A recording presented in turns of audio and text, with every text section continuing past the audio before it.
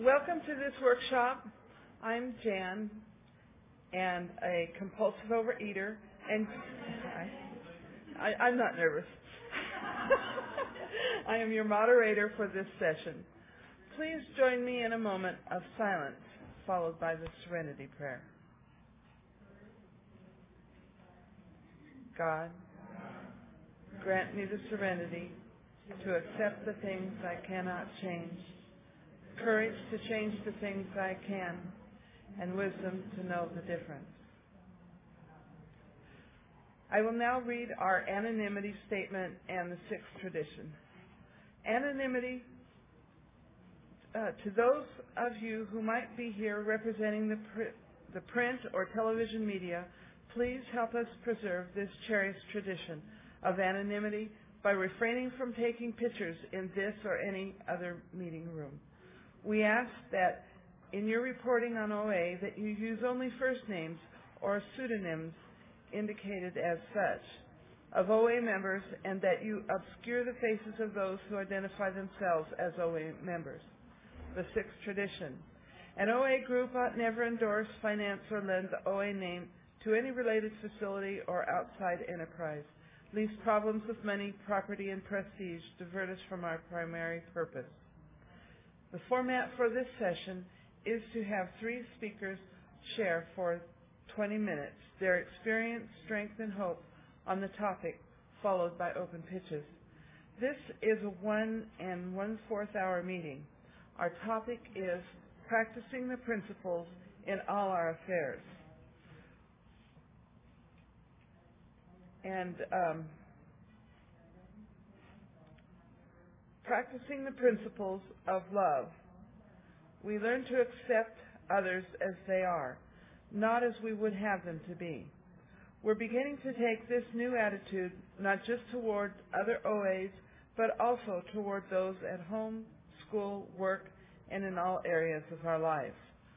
Slowly but surely we find that we are establishing the best possible relationship with each person we know, from the 12 steps and 12 traditions of OA.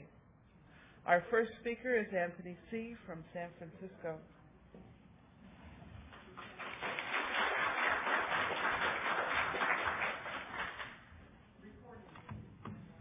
Hi everybody, my name's Anthony. I'm a compulsive overeater. Can everybody hear me okay? I thought I'd tell my abbreviated story so you know why I'm an OA, and then focus in on the topic of practicing these principles in all our affairs. Are you going to give me like a little 5-minute warning or something? Oh, down there. Okay, sorry. Got it. I've been in OA about 12 and a half years. I've been abstinent in OA for about 12 and a half years. I was fortunate. I came and got abstinent a week after I got here. My abstinence is 3 meals a day, nothing in between, no sugar, and I don't eat any snacks at all. There's a long list of other foods I don't eat, and certain other ways that I won't eat and don't eat, and places and things I won't eat and don't eat. The biggest thing for me, that's a really simple abstinence, and the person who taught me OA said, keep it simple, is like that slogan applies to the food plan, as well as many other things. But the one thing that I really got from him that's really worked for me consistently on a daily basis, and to be honest with you, my food's not perfect, my abstinence is not perfect, I'm not perfect, but to be really honest, fortunately by the grace of God, I've done that abstinence every single day perfectly for over 12 years, in the sense that I don't eat between meals. I've just never done it once, not a thing. And whether I'm traveling across the country or out of the country, or whether I'm working all night long, or whether I just had a fight with a girlfriend, or whether I lost a job and got fired because I wasn't doing good enough, and all these things have happened, and I never had to vary from that food plan one day. A lot of people, some people, I say what my food plan is in OA, and some people come up and they're like, that's too easy, that's too easy for me. It would never work for me, And then other people come up to me and say, like, I could never do that. I couldn't do that for 2 days, So it's worked for me, and it's worked for a lot of people I know, and I'm grateful for it. But the one thing I want to say about it that I think is the most critical aspect that I don't hear talked a lot about in OA around the food plan is the concept of clarity. And my sponsor's thing was, to me, and it's always worked for me, is he'd say, know what your last bite is before you take your first bite. When you take a bite of food, you're on your drug. You're an addict. And we always approach this disease as an addiction and a disease, and this program as recovery, spiritual recovery from an addiction. I came here to lose weight. I'm roughly 60 or 70 pounds lighter than I was when I came here, and my weight's rolled around 10 pounds for the last 10 years, but I haven't had to gain that weight back. I haven't had to weigh 300 pounds or 350 or 400 pounds like many of my siblings do now today, so I'm grateful for that.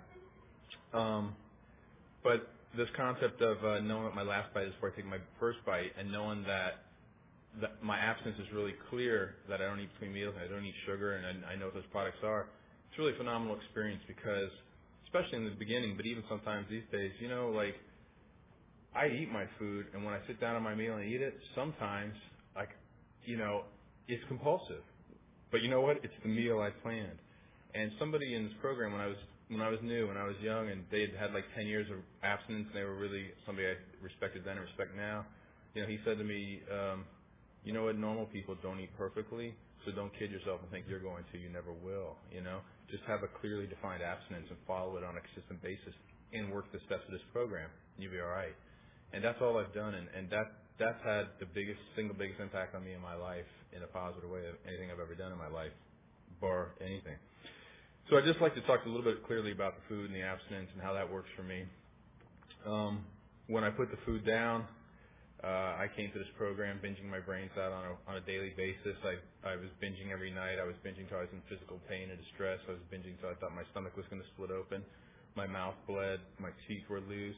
Food would regurgitate. I was in a lot of physical distress, emotional distress, racked with self-hatred, kind of whipping through all the highlights, because, I want to focus on the subject, but I want you to know, to me, this is addiction. This is crack cocaine to me. Food is. If I take one bite of the wrong food, I may never ever come back. I absolutely believe that. If I eat sugar today, I may never come back here. I may die of obesity. I may kill myself. I was an unhappy, miserable person paying my rent on my credit cards, thousands of dollars in credit card debt with no relationships, no real connection or friendships to anyone, racked with fear, failing at jobs, had failed in school, had problems with other substances, was just utterly hopeless about, my future and filled with self-hatred and self-resentment and all those things. So I was an unhappy person who couldn't really look anyone in the eye, speak up, speak loudly. I would go to the grocery store. I was afraid to have an interaction with the cashier. I thought I'll blow it, it says, we have this disease of self-centeredness. Going and being afraid of the cashier is self-centeredness. It was like, I won't do this right. It's that fear-based self-centeredness. It's pretty incredible. So when I came in this room, somebody saw me and said he'd be my sponsor, and he gave me that abstinence, and he said we'll work on the steps, and he said we'll work our program out of the AA Big Book and the AA 12 and 12, and that I started doing it right away, and I asked this guy. I was really happy he offered me my sponsor. He was extremely thin, great shape, a couple years older than me, and I talked him about losing weight. How do I lose weight? What do I do? And he'd go, well, work step 1. And I worked step 1 with him, and how do I lose weight? And he said, work step 2, I said, how do I lose weight? And he said, work step 3. And I said, I want to lose weight faster. And like a month or so into this thing, he said to me, you know what, man, I've never been a pound overweight in my life, so I have no idea how to lose weight. But I know if you, he was a compulsive overeater who binged his brains out and found OA and stopped doing it and had his life turned around. But he never had a weight problem. And, he said, hey, I don't know how to lose weight, but I know that if you change in the insides, your outsides will follow, and your weight is part of your outsides. And we did the first step together, and he showed me how, my outsides were my weight, my relationships, my job, my career, my family relationships, money, and every other aspect of my life. Oh, no. You okay there? No problem.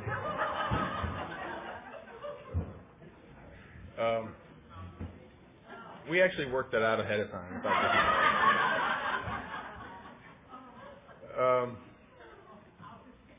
So anyways, practicing these principles in all my affairs. It's kind of a daunting topic because, saying, hey, I'm going to speak on this is kind of like suggesting I practice all of these principles perfectly all the time in all of my affairs. which I'm not even close to. But I do practice these principles in my affairs. And I thought I'd, by the way, run down. I know it's part of the focus is on page 105 of the OA book, but I thought I'd run down what the principles are of the steps: honesty, hope, faith, courage, integrity, willingness, humility, self-discipline, love, perseverance, spiritual awareness, and service is the principle of the 12th step. And, the one that I think is really important, and are all really important, but maybe the most important for me, and the one that I really was like, seemed like was always on me in the beginning of my program was honesty, And, it's all kinds of forms of honesty and forms of dishonesty and stuff. But being honest a day at a time, a person at a time, a moment at a time. And when I mean honesty, not just the checkbook honesty, which I'll talk about too, but also I was a hardcore people pleaser. I would tell you what I thought you wanted to hear. I would do what I thought you wanted me to do. I would, do all that stuff, resent you for it, hate you, hate myself, be miserable, be afraid, not understand why the world sucks so much, my life was so horrible. But you were pleased, I'd keep you pretty happy if I could, even though that usually would end badly anyways. So for me, honesty, the principle of honesty and practicing on my affairs began with not people pleasing people, And I remember when I first started doing that, it was like pulling teeth, not to do what I thought people wanted me to do or whatever. And it's funny because once I really worked through that defect of people pleasing and practiced honesty with people, it took a period of time. I don't know, maybe 6 months or 12 months. I don't recall exactly. And in all that time, it was like I had a challenge constantly. It was always a challenge. And today, but I practiced honesty and not people pleasing each time in those challenges. And now it never happens. Almost never in my life does anyone in any place, relationship or work anywhere ask me to people please them. Somehow people who are looking to use people, it's like an unconscious radar for people like I used to be. And they hone in and they just go boom. And once I changed and had that spiritual shift on the inside, and I was taught that a spiritual shift on the inside comes from changing your behavior on the outside. I'm not going to think my way into not being a people pleaser. I'm going to have to say no to people when it's appropriate, and I'm going to have to do all this stuff, and I'm going to have to be honest with people when it's appropriate and tell them the truth and stuff. And then I had this shift, and then at the end, when I was still people were showing up in my life, and I gotten really good at it. I looked forward to it, I remember saying no to people, and they're like, "No, really, seriously," and I'm like, "No, seriously, no," I'm not giving you a ride, Yeah, that's my car right there, and I got nothing to do, but you're not getting a ride, So I kind of miss it now, I wish people, because it was really empowering, it felt really good. And it changed the way I felt, it made me feel more present in the world, made me feel part of the world and all that stuff. I remember when I was about a year abstinent, and this is a thing I've said before in OA, but I went to lunch with two friends from a place I was working at, and the bill came, and it was this one person's birthday, so I was going to pay my lunch and part of hers. And the other guy goes, "Well, I got a company credit card. We're just going to put it on the company credit card, and you just tell everybody we had a business lunch, And the first thought that went through my mind was like, God, this is great. I got free lunch. I just saved $20. Boom, boom, boom. And then all of a sudden, I heard my sponsor's voice in my head saying that's not honest. And then I knew and then if I don't tell him that it happened, then I know I'm hiding something, and I'm definitely only secret's my secrets person. And so all this was going through my head. And then it kind of boiled down to, okay, now I'm going to say something like, no, I'm not going to do this, And I know what this means is first of all, it's going to be weird because these are my friends and my colleagues, and they're going to be like, who are you, man, to act so high and mighty that, you're going to put your foot down and say this isn't okay or whatever, So I was not looking forward to that, but I knew for my abstinence, because I was taught, that my abstinence was linked to honesty, and that I had to do it for myself. And then as I started to speak up and say it and everything, and it was difficult and nobody wanted to really hear about it or whatever, then it started dawning on me it was going to get worse, because I realized, well, I'm putting my money in, and my friend's going to put it on the expense account and take my money, So then it was I had like another opportunity to go, wait a minute, maybe I'll just go along with this, But I didn't, and I felt bad. I left there and I felt bad. I felt bad about having this interaction with these people I worked with, and I felt bad about having to pay this money, which seemed like a lot of money at that time in my life, so I wasn't making a lot of money. And I felt bad about being in this program and stuff, and I told my sponsor the story, and he said, if your abstinence is only worth $20 to you, then fine. You should have done it. But you know what? If your abstinence was worth more, then it was worth it. And I was like, it all of a sudden hit me. Like I got off real easy. I've been abstinent like a year, And another funny thing happened once. Something came up at work, like that same company, like a year later, and the guy that was at lunch with me, something came up about integrity, and out of the blue, he just said, like, you can always trust Anthony. He's honest. Don't worry about it. And, like it was just a good feeling, and I knew that consciously or unconsciously, it happened from that lunch we'd had together. So, for me, honesty is something that, I need to practice on a daily basis with people to the best of my ability, because it often feels like honesty, like it causes pain in the short run. In the moment, it's difficult to tell someone the truth, but in the long run, it's the easy, softer way, And to not be honest in the short run, it gets really painful in the long run because life gets so much more complicated and difficult and stressful. I wanted to talk about a couple of other ones really quickly. I wanted to talk about humility. That's step 7, and I've had a lot of humility come to me over the years in OA by a lot of painful processes of suffering in abstinence and sobriety and having difficult times and losing jobs, having a lot of relationships not work out. Thanks. I'll wrap up in 5 minutes. And all that stuff. And what really came to me is I read Step 7 in AA 12 and 12 quite a bit, and a lot of it's like geared towards alcoholics, and it talks about how, and I'm just paraphrasing here, hey, you got to get off your high horse and get down here on the ground with the rest of us and not think you're so high and mighty. But my experience, and it talks about this in that chapter too, but my experience of myself and much more of people in OA is, I got to get up off the ground and be amongst people, and not think I'm so low and horrible and not good enough to be around other people and not equal to other people and all that stuff. Because my experience of humility is in practicing that principle in my affairs is being able to show up and just go, I'm not better than or worse than anybody. I have a place here just like everybody else, and I need to speak up, and I need to be myself, and I need to act myself at all times, and know that that's acceptable to me, and it's acceptable to my higher power, and if that's the only people that's acceptable, it's okay, but, it's also turned out to be more than acceptable to a lot of people. So that's been really a powerful experience for me, working towards humility. And there's a line in that Step 7 that says, we see all around us pain and suffering transformed through humility into priceless assets. And I meditate on that sentence sometimes because I meditate on the pain and suffering that I've had, which, in the bigger picture in life has not been that big a deal, but I have experienced pain and suffering for myself. And I've experienced this transformation through humility into a long list of priceless assets. And, a dozen years plus of abstaining from compulsive overeating and not having to have that obsessive thinking about food in my head. Not to mention the weight. It's the obsessive thinking about food and myself that weighs more than all the weight in the world to me. I've been free of that, and that's been a priceless gift. And I went through a lot of romantic relationships that didn't work out over my time in the last 12 years. And, when they would end, I would turn on myself and just feel like I'm not good enough. There's something wrong with me. Why can't I make this work out?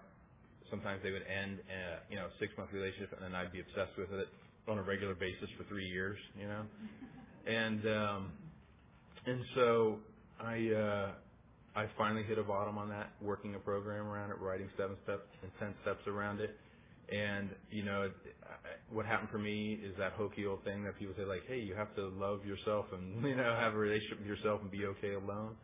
That happened for me. That totally happened for me, and I got to that place. And I'm still at that place, although I'm getting married in a couple of months, which is great. I'm in a great relationship. Thanks. She deserves the applause more than I do, but we have a great relationship. We're both really excited about it, and it's just a real excitement and joy for me. And what I realized when I was doing that meditation is that, it's a priceless asset that came from, my pain and suffering, and the humility is working the steps in between it.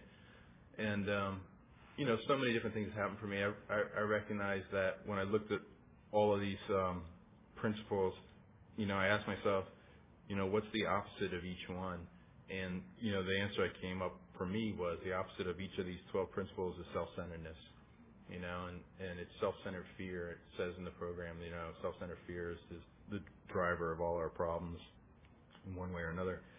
And if I could say the opposite of honesty, if I'm dishonest, it's some self-centered fear that's driving me to be dishonest. Like you've got to think something better about me, or I've got to get something I think I deserve I got coming to me, or I can't lose something I think is mine and I shouldn't be losing. So that's when my dishonesty would step in, And that's self-centered fear, because if I have faith in God, I'm going to be okay. I don't have to worry about things being taken from me. And it's the same for all these other ones, whether it's courage or integrity or willingness. The opposite for me is self-centeredness. If I'm so obsessed with self and so fearful and unconnected to a higher power, then I can't practice these principles. So I don't practice them perfectly. Nobody does, of course. But my experience of focusing on them on a regular basis, even if I just do a 3-minute meditation in the morning about humility or about willingness or about courage or about faith, which is a practice I do pretty often, I find it has some impact on my day on a daily basis. The abstinence is pretty easy. The job is really good. The relationship is great. I experience a lot of gratitude and a lot of fun and all the other stuff, and there's sadness and stuff like that too. But I'm just really grateful for this program, these 12 steps, and for OA and this fellowship. I love this fellowship. People have been so kind and loving to me in my time here, and people have reached out to me and helped me so much in OA. It's just been tremendous. So thanks for letting me share.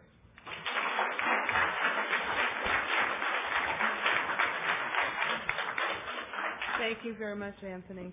Our next speaker is Patricia L. from Piedmont.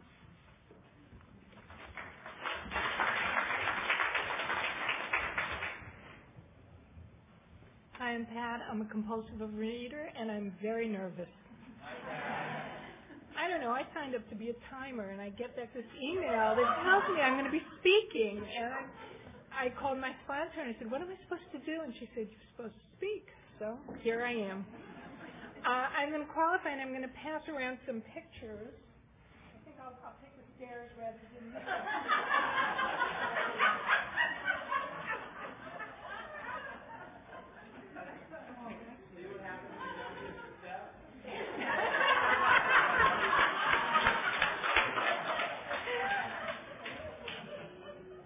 Bunch of notes here. I hope I don't have to look at them very much. First, I'll qualify and say that I was born a compulsive overeater, and I'm the one in the middle, the fat one. And my very first word was cookie, and I have not stopped talking about food since then. And I still talk about food a lot, but I talk about it. I don't shove it in my mouth at inappropriate times anymore. I came into program 7.5 years ago, and since the day I came in, I have not binged at night, and I have not opened up a jar of peanut butter and eaten it to the bottom with a spoon. And those were my two big behaviors that got me into a lot of trouble. I was never huge. I never got really fat. I had this incredible high metabolism. And when you see my pictures, you'll see most of them are pretty I'm pretty thin. The one that's going around separately shows me at my bottom. It's the picture that made me know I had to do something. And having that metabolism, I think, was more of a curse than a blessing. At the time, it didn't feel that way because I could eat. I still eat more than my 6'1" husband and maintain my weight, but at that time, I could eat more than 3 6'1" guys and maintain my weight. And it was a curse because I didn't know what was going on inside of me. It didn't connect that why I was eating was not because I was hungry, but because I was spiritually hungry. And food was the comfort in my home. I'm an only child. My parents, I was very, very close to my mom. I had a really terrible relationship with my father. My father had been a prisoner of war in World War II in a German prison camp. He went in at 6'1" and 200 pounds, and he came out at 6'1" and 113 pounds. As a result, for all the time I knew him, he was an alcoholic and a drug addict. He went to a doctor every day and got his shot of morphine. And I could never connect with him, except when we went out to eat. We'd go out to dinners, and all of a sudden my father was my friend. He loved me, he talked to me, he paid attention to me. The rest of the time, I might as well have been a speck of dust on the window ledge. So I always associated food with happiness, with closeness. There wasn't a lot of touching in my family, but when you're passing around the food, your hands touch and you have that connection. And so that had stayed with me. And I also became a control freak because I wanted to control people to love me. And that included controlling where we ate. Not so much with my family, but when I went to college, I'd get a whole group of people together, and I wouldn't ask anybody anything. I would tell them where we were going. I would always make the decisions, and I don't know why I got away with it. I mean, I wouldn't have been my friend if I was picking, but I was my friend, except I was my enemy at the same time.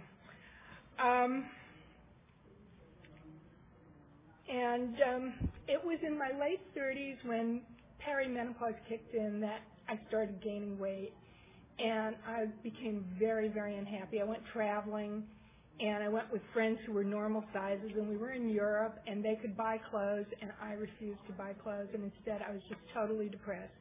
And I came back, and it was just before my 40th birthday, and I didn't want to be 40 and fat, and so I went into Weight Watchers.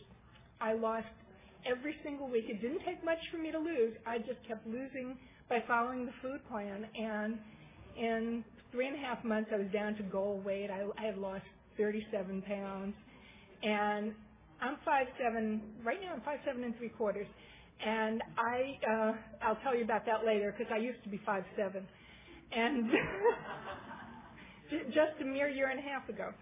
And I forgot where I was going with that. Well, couldn't have been too important if I forgot. Anyway, I lost the weight, and of course, little by little, it came back. And when I hit 50, I was close to my top weight, and I was miserable. I didn't want to talk to anybody. I was nasty to people. My mom was very sick. She was, at the time I didn't realize it, but she was on her deathbed. And I was a dutiful daughter, but I could have been a lot warmer and more understanding and caring. And at some point, something clicked, and I knew I had to do something, but I was too busy caretaking my mom.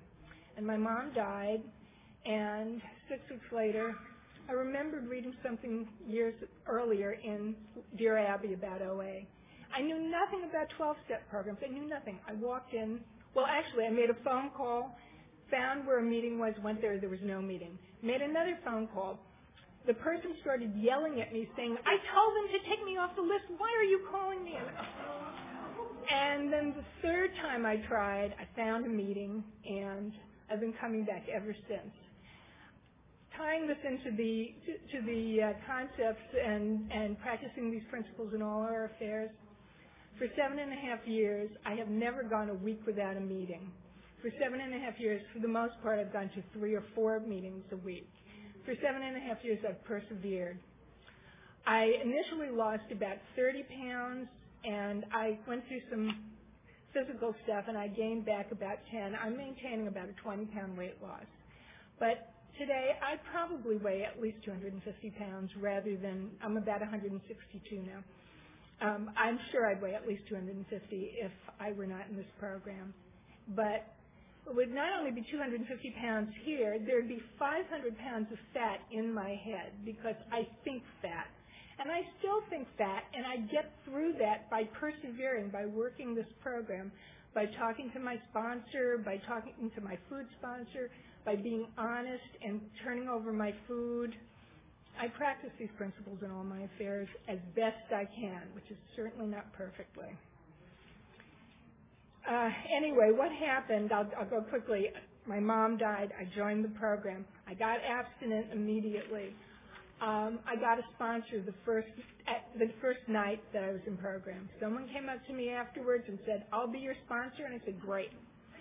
And I did everything she told me to do for about 6 months. She lost her abstinence, disappeared, and it took me a little bit of time to find another sponsor. I've been with her ever since. She is my guiding light. She is not my higher power, but boy, if I have questions, if she doesn't have the answer, her sponsor will have it. If her sponsor doesn't have it, her sponsor's sponsor will have it, and it'll trickle back down to me. I do what they tell me to do. Not quickly. She might tell me to work on my 4th step, and it might take me 2 years to finish it. I'll finish it eventually. I'll do it at my pace. She knows not to push. If she pushed me, I'll be out the door. And it gets done. It absolutely gets done. While I was learning the program, I heard the promises, and of course, what I heard is that you join this program, everything's going to be fine. Your life is going to be like a fairy tale. It's going to be wonderful. You'll never have financial worries. I took it to mean you're going to win the lottery. Somebody is going to come in and give you all this food, and you're never going to gain an extra pound, and life's going to be wonderful. Well, didn't turn out that way. While I was hoping for that to happen, life happened, and I've had a bunch of setbacks in my life in this program. I will turn to my notes here. I've had a bunch of surgeries. I had a foot surgery. I had a thyroid problem, and I actually thought about not having the surgery because my vanity made me think, oh my God, I'm going to have a scar in my neck. And I was thinking, well, it'll probably go away. But it kept getting bigger and bigger, and so I had it out, and it was benign, thank God. A year and a half ago, I had a hip replacement. I'm an avid skier, or I haven't been for 2 years, but I had been an avid skier. I kept falling on the same hip, and I think that did me in because the other hip is fine. And when I had the replacement, there were all kinds of things that went wrong. And practicing these principles, I didn't blame the doctor. These things happen. Blaming the doctor, blaming the doctor's office would do me no good. I just moved on with it. And among the things that happened were that I did not donate enough blood for myself because I was anemic and I didn't go in early enough. And so instead of 3 to 5 days in the hospital, I was in the hospital for 2 weeks. And then I came home, and I was home for a few weeks. And then I had a pulmonary embolism, and I almost died. And I called the doctor's office, and they put me on hold, and then the secretary said, he'll call you back later. This was 9 in the morning. He called my house at 4:30 in the afternoon. Meantime, I was already in the hospital. My internist took care of me and made sure I was taken care of. And I did not die. But all through that, I learned how to pray. I didn't have a higher power before I came here. And my biggest change in relationships has been I found a higher power, and I've learned to love and trust that being, whoever it may be. I'm still not sure who it is, but it's somebody who takes care of me every day of my life. And I got to the embolism, and that whole time in the hospital, and this you'll all appreciate, I got there at 10 in the morning. They didn't provide me with any food, and I kept asking them. And at 10 at night, they brought me a stale peanut butter and jelly sandwich. And that was my meal for the day. And, I could be dying. My mother said this was true when I was a little kid. It didn't matter how sick I was. I wanted to eat. I had to have my food no matter what. And I guess, I still have to have my food. But this was normal. I mean, I needed to have food because it was the right time of day. I learned to, while I was in the hospital, I learned to stand up for myself. The staff made a lot of mistakes, and they, especially when I went back, and they put me in the renal ward when I had a hip replacement. And they kept trying to get me to, well, you can sit on the toilet. No, I can't sit on the toilet. I need a special thing. And I stood up for myself, and I refused to do these things that these authority figures were telling me to do. And that's nothing I would have done before. I would have always believed the doctor, believed the nurse, believed the technician who came in. But instead, I knew what my doctor had told me. I read enough, and I knew I had to do that. Through all of this time, I had the world's worst boss. I've been praying for him for several years. I kept praying that his life would get better. And you know what? They took him out of my department, and I have the world's best boss now.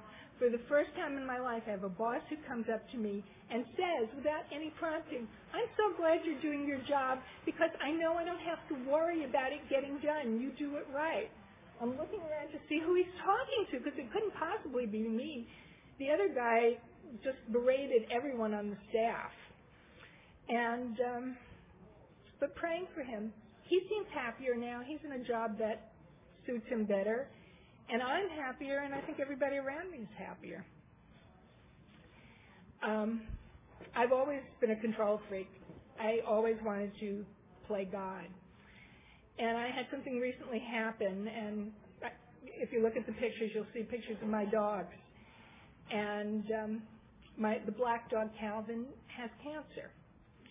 And he's my baby. He's 11 years old. He is the sweetest being I have ever known.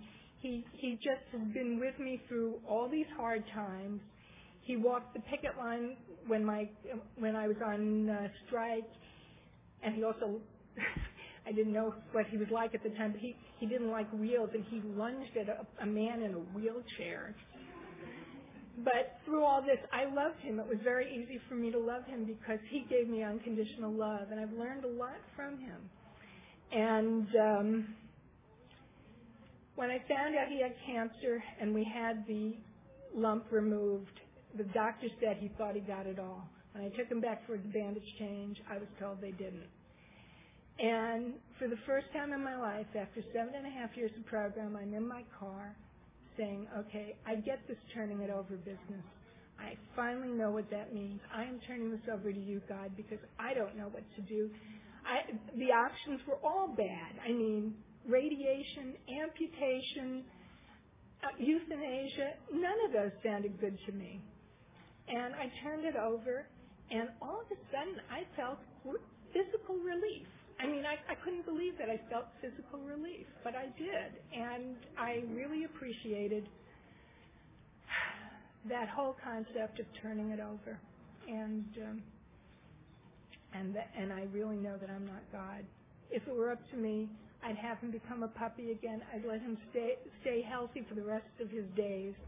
I don't know how much longer I have him, but I love him every day. I appreciate him every day. And I am very blessed to have a husband who feels the same way I do.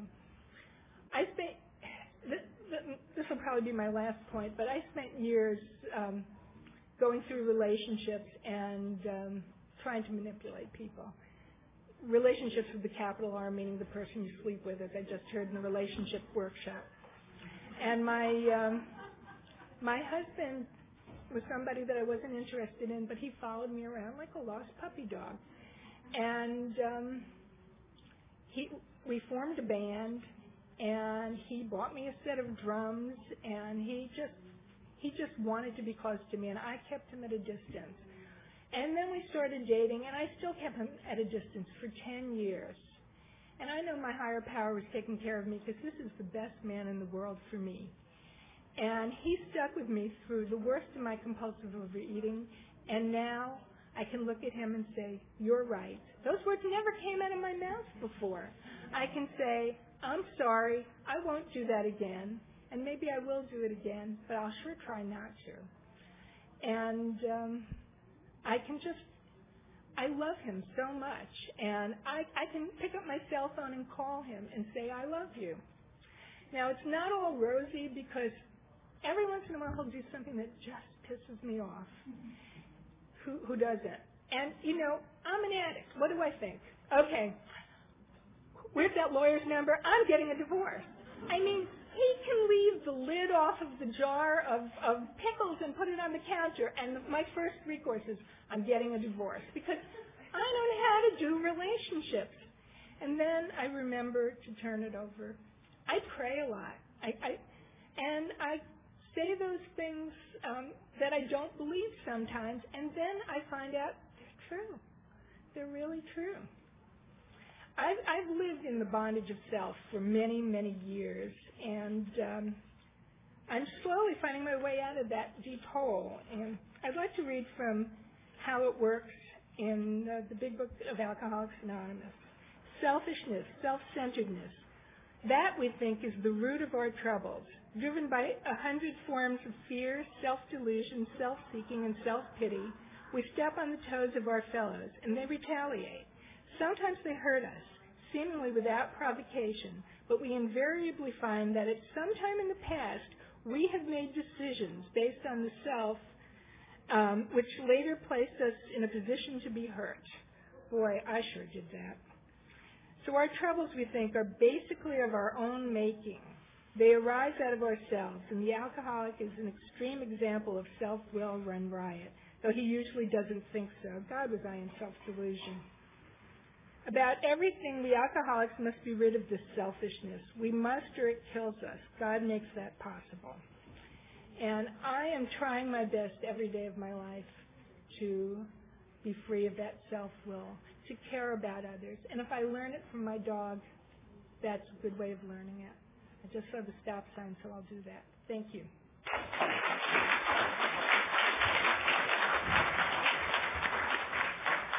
Thank you, Patricia. Our last speaker is the amazing Mitch.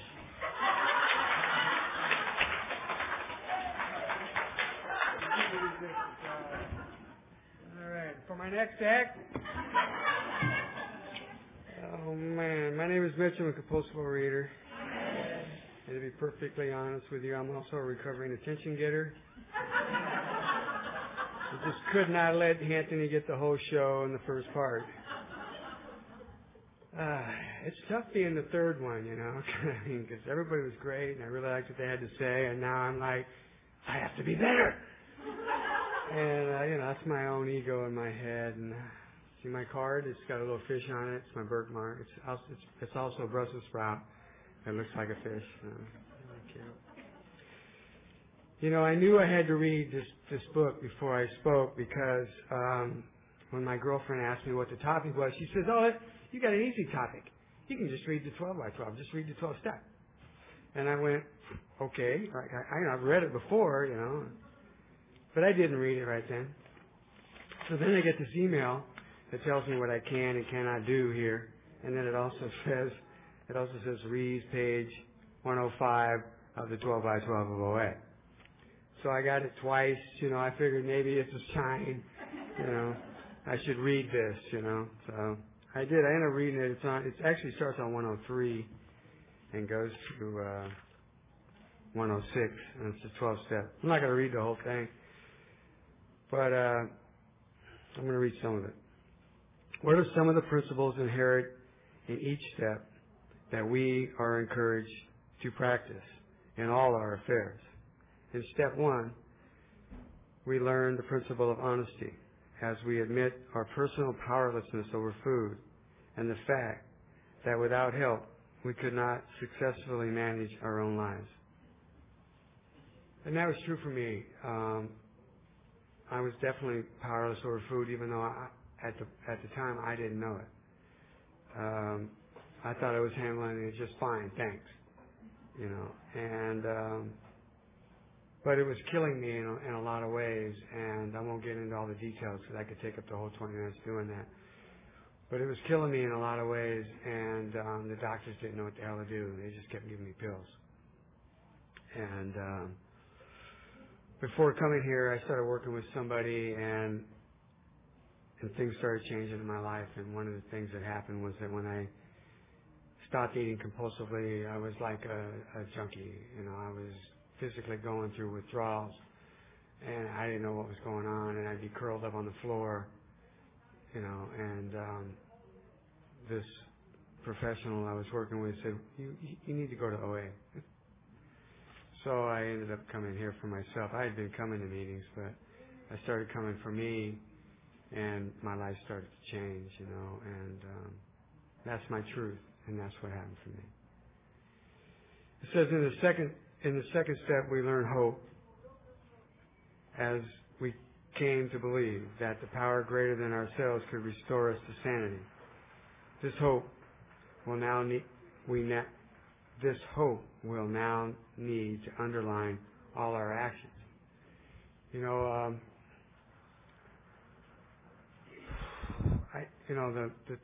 thing about it was that in a lot of ways I knew I was insane, and I knew that I needed to be restored to sanity. That was kind of an easy one for me, and so the second step did kind of give me that. Once I got abstinent, I had a spiritual practice before coming here, but I always felt like something wasn't right. Like I would be in these spiritual groups, and I always felt like people were doing better than me. They were able to meditate longer and better, and they saw these things that I was wanting to see, and they had experiences that I wanted to have, and I was still full of anger and bitterness and jealousy, and even though I believed in God, and I had seen changes in my life, there was just something lacking. And what it was that the food was in the way of my spiritual connection to God. And once I was able to get abstinent, my spiritual program just took off like a rocket. And then when that happened, of course, this third principle of faith became even stronger, because then I started seeing that this could work for me, that this program of Overeater Anonymous could work for me, and that God could restore me to sanity, and that in areas I felt totally hopeless over. It says in step 4 and 5, we learn courage and integrity as we face the truth about our defects of character. Applying these principles to all our affairs means that we are no longer ruled by fear. So it doesn't say that we lack fear. It just says that we're no longer ruled by it. So, because I still get afraid, But I don't let it stand in my way of going ahead and of doing the things that my head wants to tell me to be afraid of. So, and I think that's where the courage and integrity come in. Also, with integrity, I think I'm going to add it to the shortcomings, the character defects, and applying it to 6th and 7th.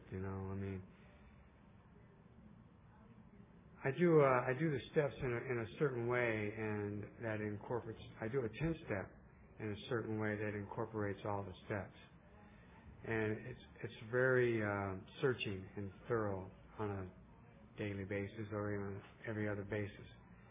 And I look at all these fears and all this stuff that goes on in my life, and I write them out as a letter to God. And then I read them to my sponsor, and then that allows me to free me up to not be afraid of them as much, and then I can come and share them with other people and share them at the group level and get some relief from them, and not have to be stuck in them and caught in them. And so it says here in step 6 that we have a willingness, and I definitely have a willingness because I no longer want to be in pain. I no longer want to be mentally tormented by my thoughts and my actions and my character defects.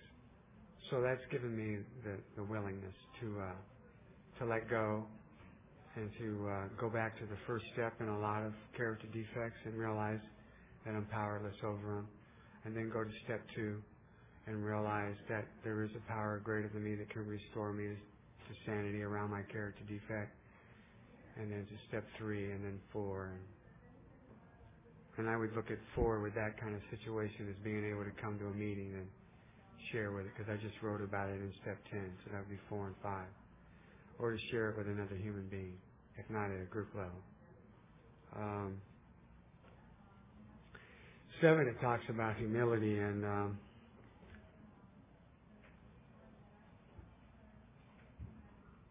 one of the things that I work on a daily basis is in this area of humility is to be a non-judgmental person. I judged me harshly, and I judged others, and still do harshly. So one of the things that I've done with this is that I believe that when I was born, that I was born a non-judgmental person. That I was born with contentment and with ego, with full of contentment and no judgment. And I just sort of trusted everything. And of course, my life experience told me that I couldn't trust, and without being able to trust, I had to judge. And so I take it back to the steps, and I realize that I'm powerless over my judgmentalness, and if that's even a word. And I take it back to that second step too, because if God created me a non-judgmental person, then God can restore me to that being again. I believe that, and that's my strive. That's my goal. May I get there in this lifetime? I don't know, but I have the desire to be there, because judgment causes me a great deal of pain. Not only judging myself, but judging others causes me a great deal of pain. So that's my goal with the 7th step. And I know I can't do it on my own. That only a power greater than me can restore me to sanity. So I set my sights on it, and when it comes up, I ask God to remove it. And I go back to 6 and 7 with it. Oh boy. So step 8 says the principle of self-discipline and love for others in all our actions. You know, I made a fatal mistake one time of telling my sponsor that I wanted to talk to people in a loving manner, because when I came into this program, I came in here feeling like I was carrying a sawed-off shotgun pointed at my head, and any minute now it's going to pull that trigger, those double-barrel trigger, and blow my brains out. And I remember one time being in a meeting, and this guy was talking, and I just wanted to kill him. And this friend of mine pointed out that was recovery for me. I didn't know what he was talking about. You know, what do you mean? That's like the most insane thing I heard in the meetings. You know, that I have some recovery because I want to kill somebody. And he said, well, for somebody like you going from suicide to homicide, that's recovery. So he had me. Okay, so I'm like, you know, walking around at the end of the meeting going, I want to kill that guy. I got some recovery, you know. Some people would just like, you know, give me a hug, pat me on the back, tell me to keep coming back. You know, some people just kind of walked around me and went out the door, you know.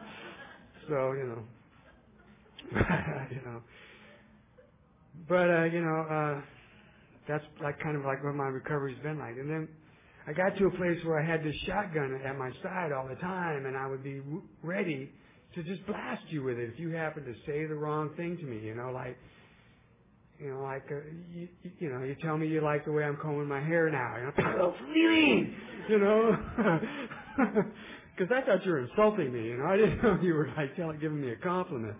You know, so I had to go to my sponsor. I'm like, I want to talk to people in a loving manner. You know, so he would always remind, you know. So in these 10 steps, you know, I'm writing about how I blasted this person and blasted this person. You know. And he would tell me to go back and make amends to him, you know, and I didn't want to do that, you know. So of course, after a while, and he would say, remember you told me you wanted to talk to these people in a loving way. So I'd go back to him and talk to him in a loving way, and I'm, okay. So, and of course, I didn't want to keep going back to these people, because, I wanted to blast them. So, I started practicing more of being to speak to people in a more loving way. And just recently, I noticed that I didn't have the shotgun with me as much. So it's like somewhere along the lines in the 3.5 years, and I'm the baby up here on the panel, I set that shotgun down, and I don't know where, and that's a good thing. So, step 8. Maybe it's 9. I don't know. I did talk about 9, so I'll move on to 10. It says in step 10, we discover the values of perseverance and working the 12 steps. And that's the way I do these 10 steps. It takes perseverance, but because it's like, because there's still like I don't want to, but I don't want to die anymore either. I just don't want to die anymore. So I do the 10 steps. Like I said earlier, I write them as a letter to God, and then I read them to my sponsor. And thank you. I'm sorry. Thank you. And I will hopefully be done before my 5 minutes are up.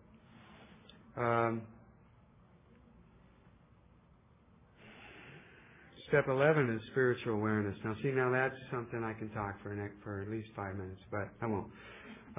Hopefully. Because, I meditate and I pray, and at times it's difficult for me to talk about this in meetings because I don't hear it talked a lot about at meetings. And when I do talk about it, I get a lot of this. Or I get somebody that, cross-talks my share even though there's no cross-talk, Or at least it seems like crosstalk to me, because, I get up an hour early every morning before I go to work. I got to be at work at 6:30, and I'm up at 4:30 so that I can shower and get back on top of my bed and meditate for anywhere from 45 minutes to an hour. And the longer I meditate, the better. And on the weekends, I try to get in at 2 hours of meditation and prayer and meditation in the mornings. And I haven't quite got to where I can do it at night, but there have been times when I've been able to meditate at night. And I really like it because my spiritual program for me is very important to me. And it's very important to me. And it's a very sensitive thing for me too. So, because I want to be connected to God always. I want to be able to look out here instead of judging you, like I talked about earlier. I want to see God. Because that's who's actually looking at me right now. And that's what I want to see, and that's what I want to remember. Because we're all just manifestations of God in my program. So that's very important to me. So, and service. The principle of service, which underlines the OA 12 step, can now guide our actions both inside and outside the program. And one of the things that I'm doing up here today, I'm nervous, and I've been nervous through the whole thing, which is not usual for me when I speak. Usually after I don't want to walk away without my Brussels sprouts.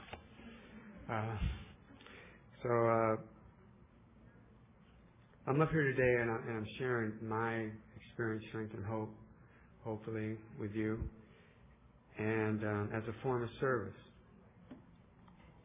So how do I carry that outside? So I carry that outside by my job. My job is not in the field of helping people, even though I thought that's where I should go, to be a social worker or something like that. It's not in that field. But I do work at an office where I do things for people. And thank you. And so I look at that as a form of service. I get up in the morning to go do some service, and I go to my job and I do service. sometimes my job has a lot of downtime in my services. I get to make phone calls and I get to do some work and I write 10 steps and I'll call my sponsor and talk to him about my 10 steps. But, but when I do work, it's a form of service because I work in finance. So I help people get money. And a lot of those people are real happy that I get their money. So, and that's how I carry that part of this program. But I do. I mean, I try to be a walking, talking example of the 12 steps. And I believe I do that to the best of my ability. And I do that a lot better than I used to. If I look at where I came from and where I'm at today, I'm a spiritual giant. If I listen to my head, then I'm just a piece of turd. So I have to look at where I came from. And I thank you, and I thank the committee for asking me to speak with you today.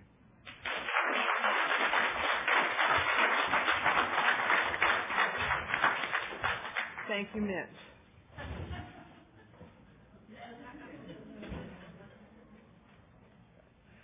This meeting is now open for 3-minute pitches.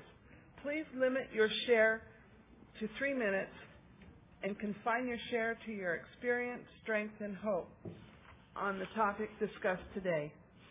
Also, all participants must sign the tape release form, and please sign up before you pitch.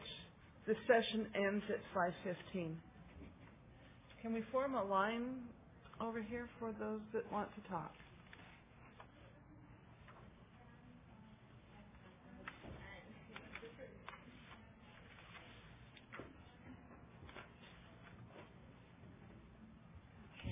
Fine thing.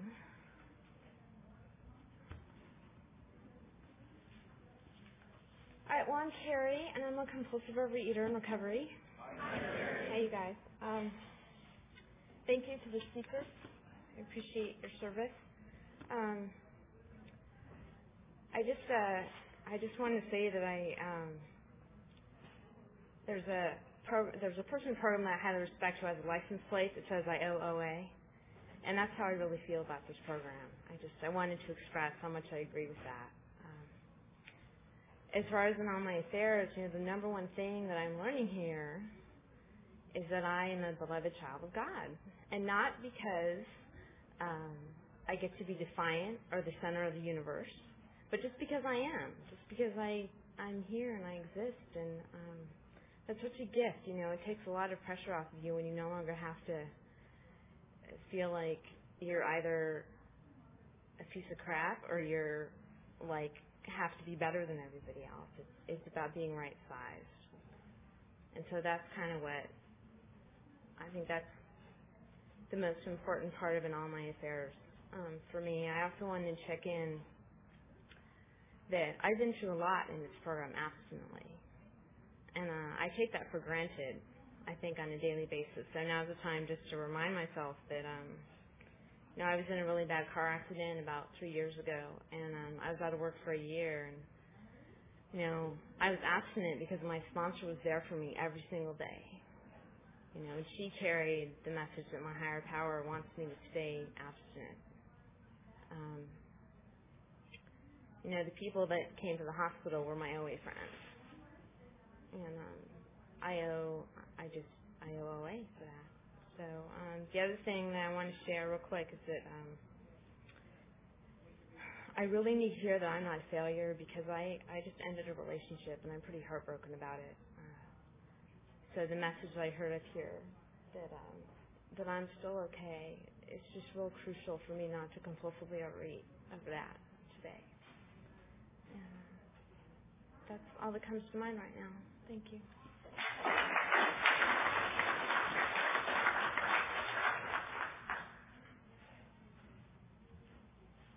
Hi, my name is Molly. I'm a compulsive overeater. And thank you very much for your shares. I think for me, I've always really liked the 12-step, but I haven't really understood it. I've understood it in different ways at different times of my program. And the first line of the 12th step and the 12 and 12 says, the joy of living is the theme of these steps. And I never really heard that the first time. I really thought, keeping me abstinent is the theme of these steps, or, being working the steps, then I'll be able to have somewhat of a life and work. That's the theme of the steps. But I didn't notice for a long, long time that it says the joy of living, because I never found life very joyous in my past before I came to OA, and I don't ever think that I really believed that life could be joyous.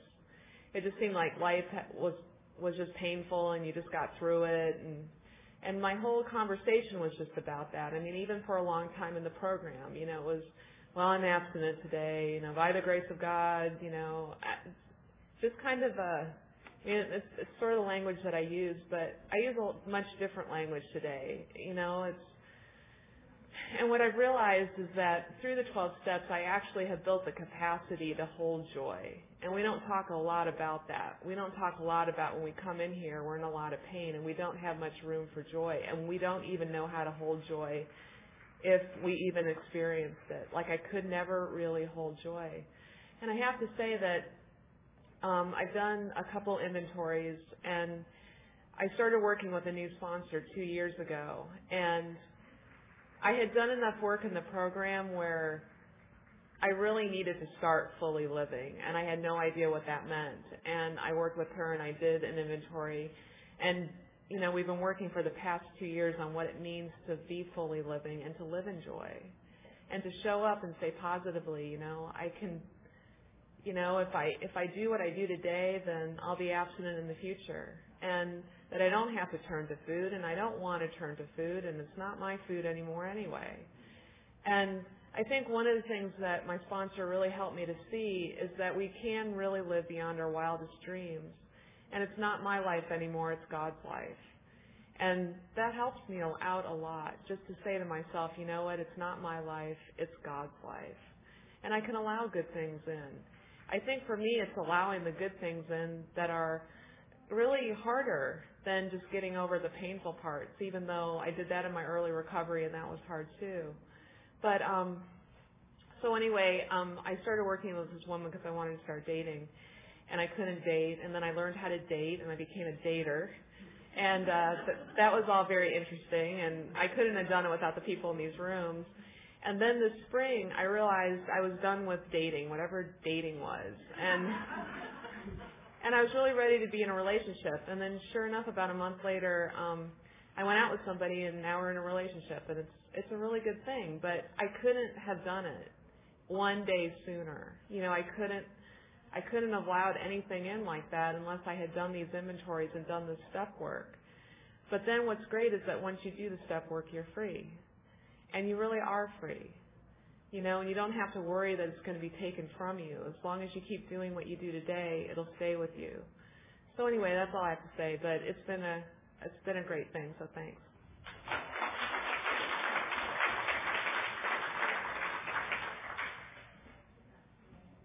Anyone else want to pitch?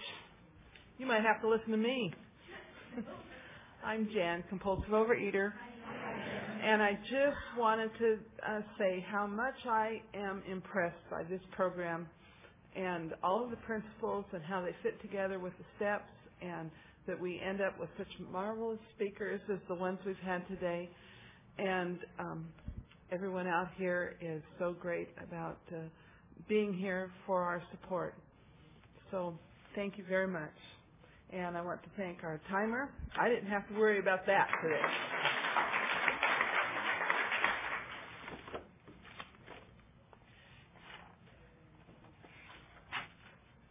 Now it's time to close this meeting. Let's thank our speakers again.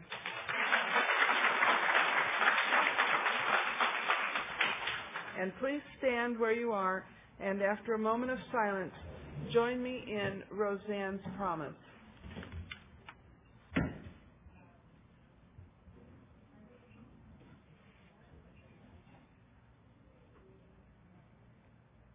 I put my hand in yours, and together we can do what we shall never do